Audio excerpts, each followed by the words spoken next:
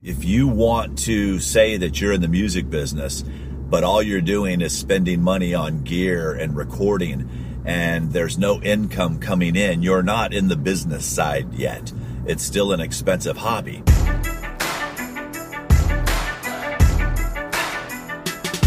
Hello and welcome to the Music Industry Blueprint Podcast. Now, I started this podcast as a way to give you access to the thoughts, ideas, and suggestions from people who actually work every day in the music industry on how to move your music career forward. Now, I'm blessed to have helped launch the career of superstar Taylor Swift, and I served as her manager for 2 years. I currently manage American Idol winner Trent Harmon, consult Scott Borchetta and the Big Machine Label Group, and have been helping thousands of artists around the world navigate the music industry. By the way, contrary to popular belief, there is no one-size-fits-all model when it comes to the music industry. So check out my website, rickbarker.com. Take the quiz, and I will send you information specific to you to help you make sure that you are on the right track. Enjoy the podcast. Helping you navigate the music industry, here's Rick Barker with the Music Industry Blueprint Podcast.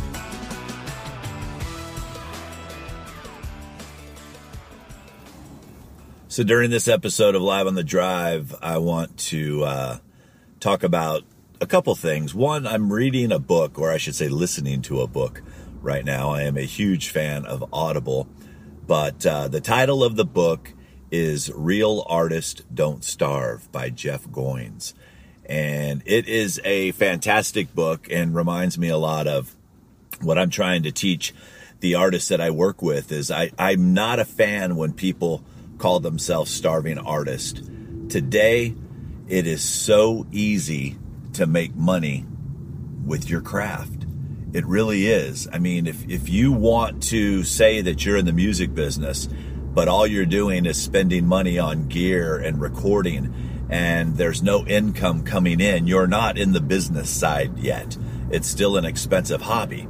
And for whatever reason, creatives have a hard time understanding that if you want to be in business, and that's with any business, you have to put money into marketing your product. You have to put money into customer acquisition. We got spoiled when social media first came on the scene. We were so used to getting views on our videos. You know, it wasn't uncommon for an artist to get 1 million views on a YouTube video by doing a cover song. But then what happened is YouTube all of a sudden wasn't the only player in the game when it came to video. And now you can get video on Twitter and Snapchat and Instagram and Facebook. You can do Facebook Live. So of course the video views, when you are the only game in town, it's going to reflect that when you're the only game in town. Same way if you're the only restaurant in a town or a gas station in a town, you are the top dog until the other person comes along. So what I'm trying to encourage artists to do right now is to figure out how to properly use these other platforms. And these other platforms are tools for you. A lot of people freaking out right now because Facebook says they're not going to let as many people see your posts. Well, welcome to the world. Facebook is in the advertising business. They are not in the make you famous business. For so long, they've given us free real estate that now we're going into panic mode when all of a sudden they want to make sure that your content is engaging. You should be thanking them for the free advertising that they've allowed you to have on their platform instead of freaking out about it. It also is going to allow the real artists, the real creatives, they're going to get more exposure because their content's already good and their fans already want to engage. If Facebook isn't showing your posts, there's a reason for that. So what artists need to do is they need to first go out and build this relationship. Right now, you can listen to music for free. If someone's going to invest in your CD or invest in your t-shirt or invest in whatever it is that you're offering, they have now said that they are investing in you, because the way that they can get their music is different now. The way that they can consume your product is different now. You want them consuming with you. So what that's going to take on your end is, one, to create better products, and two, you have to learn to market. Everyone wants to buy. No one wants to be sold to. So you have to figure out a way to get your message into their conversations and to make the consumption of your product and that monetary transaction their idea.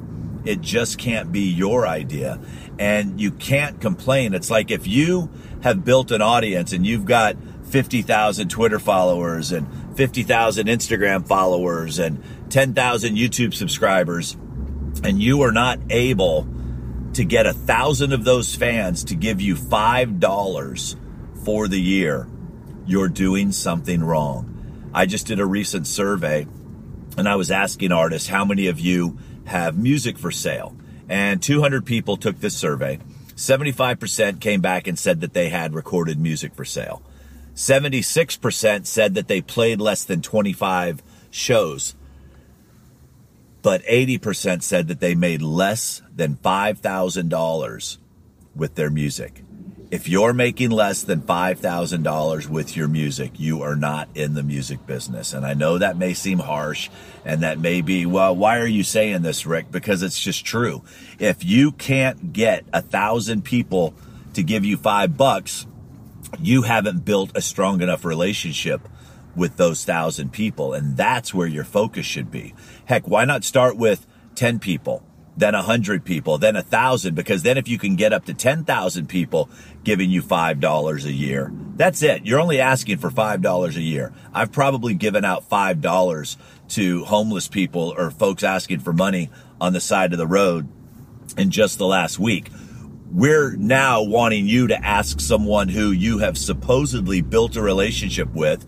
You've created music that you think resonates with them, that you think that they will be into, to share $5. And then once you get to that $5 transaction, let's see what you can do next to make it a $10 transaction.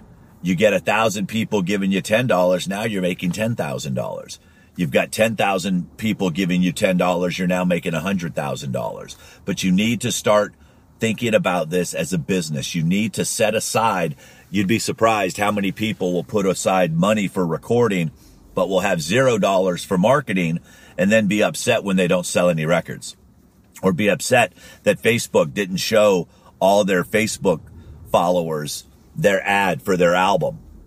It's up to you to build the relationship. Facebook is a tool to build a relationship.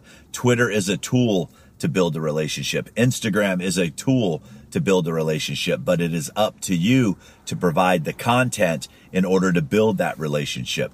Think of it like dating. You're going to want to date a person a little while.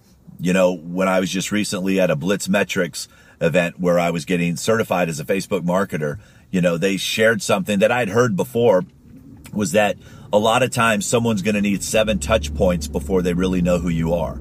So that means that first time that they meet you, it can't be, hey, I'm Rick and I create music. Here's a link to my iTunes page.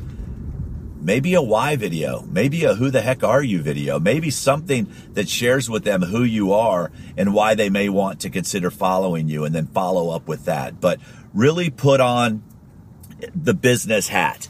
If you want to be in the music business, you have to treat it like a business. Every successful business has to have money for marketing. They have to be able to tell a successful story or create some form of engagement that says, you are the person that I want to support. You are the person that I want to continue to hear more from.